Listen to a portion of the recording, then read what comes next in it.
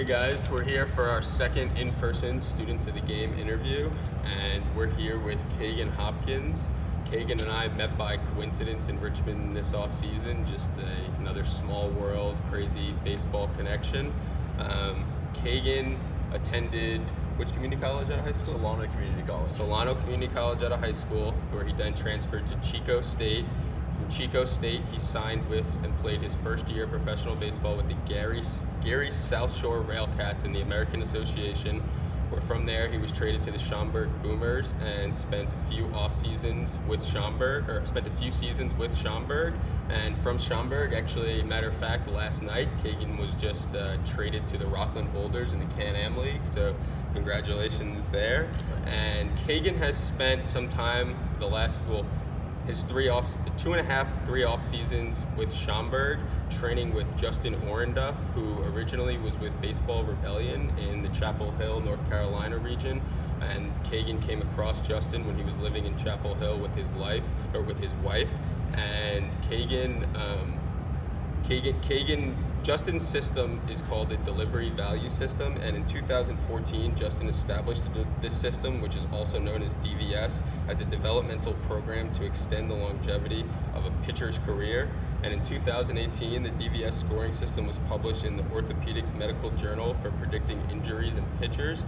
And the range of this scoring method is from 0 to 24, and the higher your score, the lower your risk of injury. So Kagen, if you could tell us just a little bit about your score, when you first heard this score, how you felt, and kind of what this meant for you as your first step into working with the guys at Baseball Rebellion and Justin Orenduff. When I first showed up, my score was an 11, which is pretty bad. It is now about 20 or 21, and to me that just means I can throw a longer period of time or more innings without putting too much stress on my arm where I'm going to get injured. And you think this has worked for you, I'm assuming, because we're here 4 years later of pro ball and everything is still going well. Kagen actually set the single game strikeout record for Schaumburg last year with 12, so congratulations again, and I think some of it has definitely worked for him. So I understand that you came across Justin and DVS just by a matter of coincidence, but what exactly was it that sold you on Justin's program? When I first met with him, he pretty much told me that he would teach me how to use my body to create more force towards the plate, and it would take stress off my arm. Having a little bit more velocity was something that attracted me to it, but the thing that's made me stick with it is my lack of pain when I throw. My arm is rarely sore. I don't have any elbow pain or anything like that, and that's what made me stick with it for all these years. Okay, so now this is all post-grad college time. Have you noticed a velocity increase in that time since you started working with Justin? You know, I haven't had a huge uptick in velocity or anything. I stayed about the same, but my balls got a little bit heavier, had a little bit more movement, a little bit more downward angle, a little bit more sink in my fastball. So there's definitely some positives that have come from it. A lot of guys have told me that it feels a lot harder than it actually is, so I take that as a plus. I can tell you that firsthand. He throws a very heavy fastball from catching him, so definitely agree with that. Now, have you noticed one thing that we as pitchers want is we hear a lot that you want to have as repeatable of a motion as possible. So I believe myself that there's a few checkpoints in the pitching motion that everyone should get to, and to me that kind of resonates as the whole repeatability aspect, making sure that you're getting to those same checkpoints every single time. Have you felt that your mechanics are more easily repeatable now? Like, do you ever think about this on the mound? Does it just come easy to you and more comfortable after all these years? It is for sure getting more comfortable, but I'd always been a pitcher that could repeat my motion pretty consistently. So once I made the adjustment and started changing my mechanics for the DVS score and all that with the program, my arm just felt better. And so I still got that repeatability, still got the consistency with it, where I can do it for a long period of time and not really feel too tired or not really get injured, don't really feel any pain. But yeah, no, the repeatability is still definitely there. Okay. Now, along with the whole DVS system, I know they provide you with, you can correspond back and forth through some kind of app where you send videos, you can correspond with your coach. Now, can you just speak really quickly to the other guy who you worked with at Baseball Rebellion, Will? I know you said he helped develop the some of the training protocol and all that for you. So what was his connection? I know Justin's more of the pitching coach.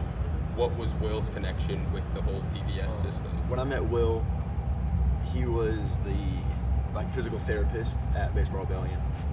Did a lot of the band work in the band program. And what he really taught me was, he taught me the proper posture with doing band work and how important it was. Really helped strengthen my arm and my shoulder, back muscles to where they're at now. Also helped me with showing me posture for like a weight program and lifting and how to do it correctly with minimizing the injury aspect of it. So what I thought was really interesting about the DVS scoring component are the 6 parts that they check in order to generate your score. These are mass and momentum, arm swing, posture, position at foot strike, path of arm acceleration, and your finish. So can you tell me or go into a little bit more insight on these 6 positions, or maybe one or a few that really resonate with you? Yeah, absolutely. When I first started, posture was really bad for me. So that was the first thing I tackled, and it took the longest. But then once I got that, what I work on now is the ankle, knee, hip drive that I showed you earlier. And so I work on that and getting your hips leading your body, so getting out in front. And then my arm swing. Those are probably the 2 that I struggle with, or when I get tired, those are the first things that go. So those are the things that I work on the most now. Okay, great. So now, what really generated the ideas in my mind of, crap, like we need to sit down with Kagen and learn a little bit more about this, and maybe if we get the chance, interview Justin and learn a little bit more about this system. But I thought it was really cool how from day one throwing with Kagen, I was very intrigued by his leg kick. It's a very unique motion. It almost reminds me of some old school greats that we've seen. And sure enough, when I asked Kagen about this, the way, that he started explaining this was he went to a pitching coach who taught kind of along the same way of guys like Sandy Koufax, Bob Gibson, Warren Spahn, and realized, they've thrown hundreds and hundreds of innings every single year of their career, always have been healthy and maintained velocity. How did they stay healthy, and how did they keep this velocity? So could you kind of connect the dots on those for me, and how exactly Justin teaches this? Yeah, for sure.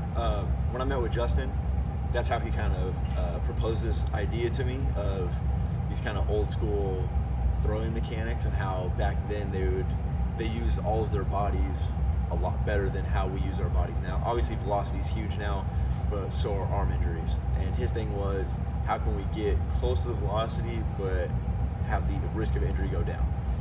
So he started looking at videos, and he started showing me videos of Warren Spahn and Sandy Koufax, which I know he got injured, but that's for something different.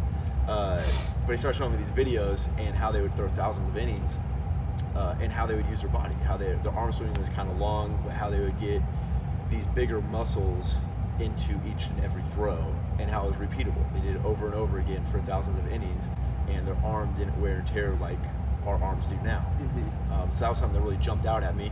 And obviously the leg kick is something, is a byproduct of what they teach.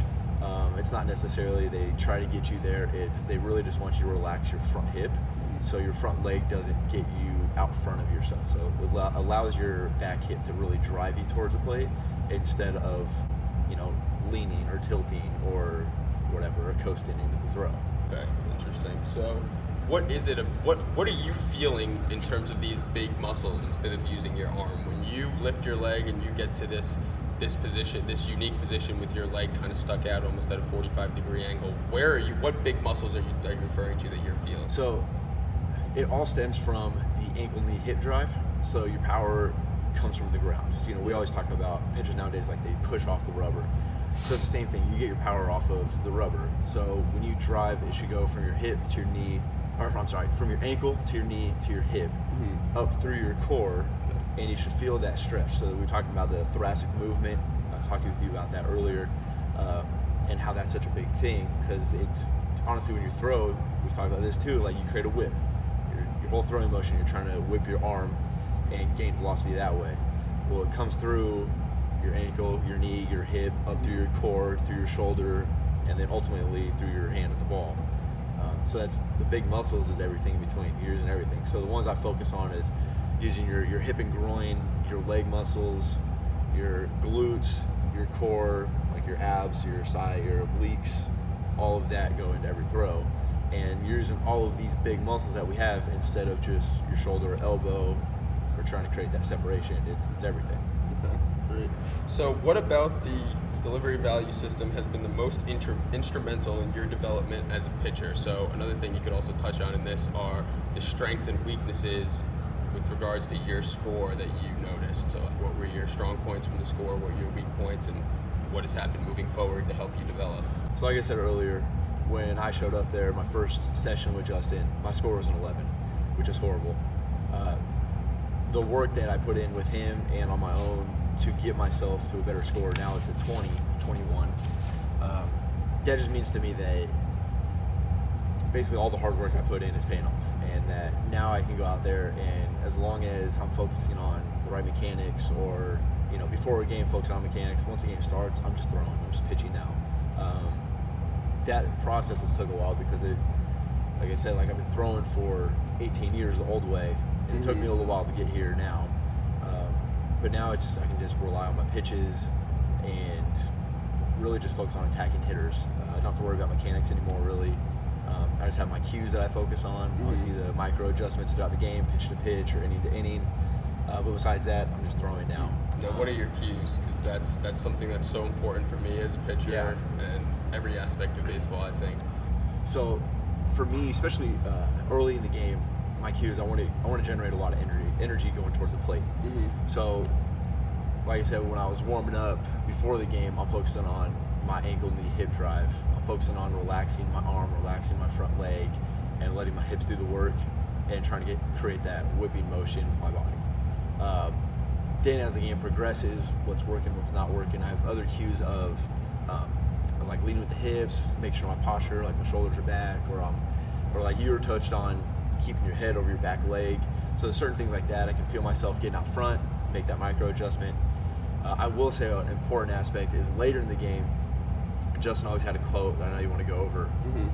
You want me to read it? Yeah, go ahead. What's the quote? So I want my pitchers to tire out. I want them to become physically exhausted from using their entire body to throw the ball pitch after pitch. If that happens at pitch 50 or pitch 100, I'm happy, as long as they created good energy throughout their pitching delivery each throw.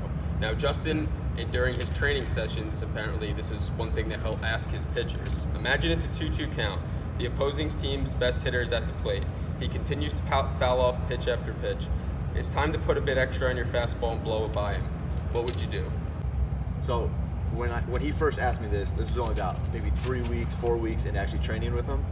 And immediately I started flexing my arm. I started to get really tense and trying to muscle my way into getting that little extra.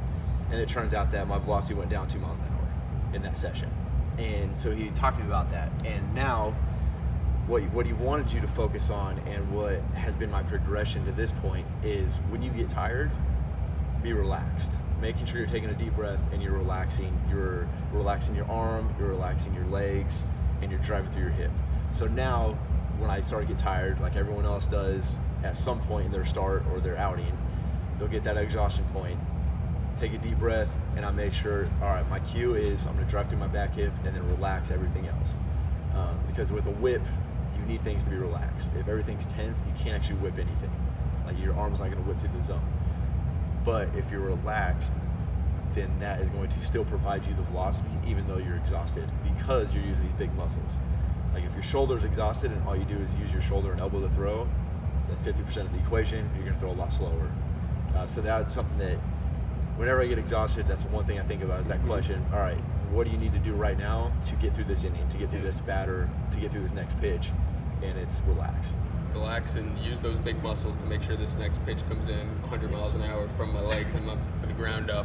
But that concludes our session. It was great to hear from Kagen on his perspective of his time with Justin Orenduff at Baseball Rebellion, and more in depth through the delivery value system and what he learned from his score, and how this has helped him develop as a player throughout professional baseball throughout the last few years. And just want to say thank you, Kagen, and it was nice talking to you, and looking forward to hearing more. Thanks for having me on. So this is a drill that I learned at Baseball Rebellion when I was over there working with Justin. Basically what I'm trying to feel is I'm trying to feel my drive towards the plate, and the first thing that should be going towards the plate is ankle, knee, then hip.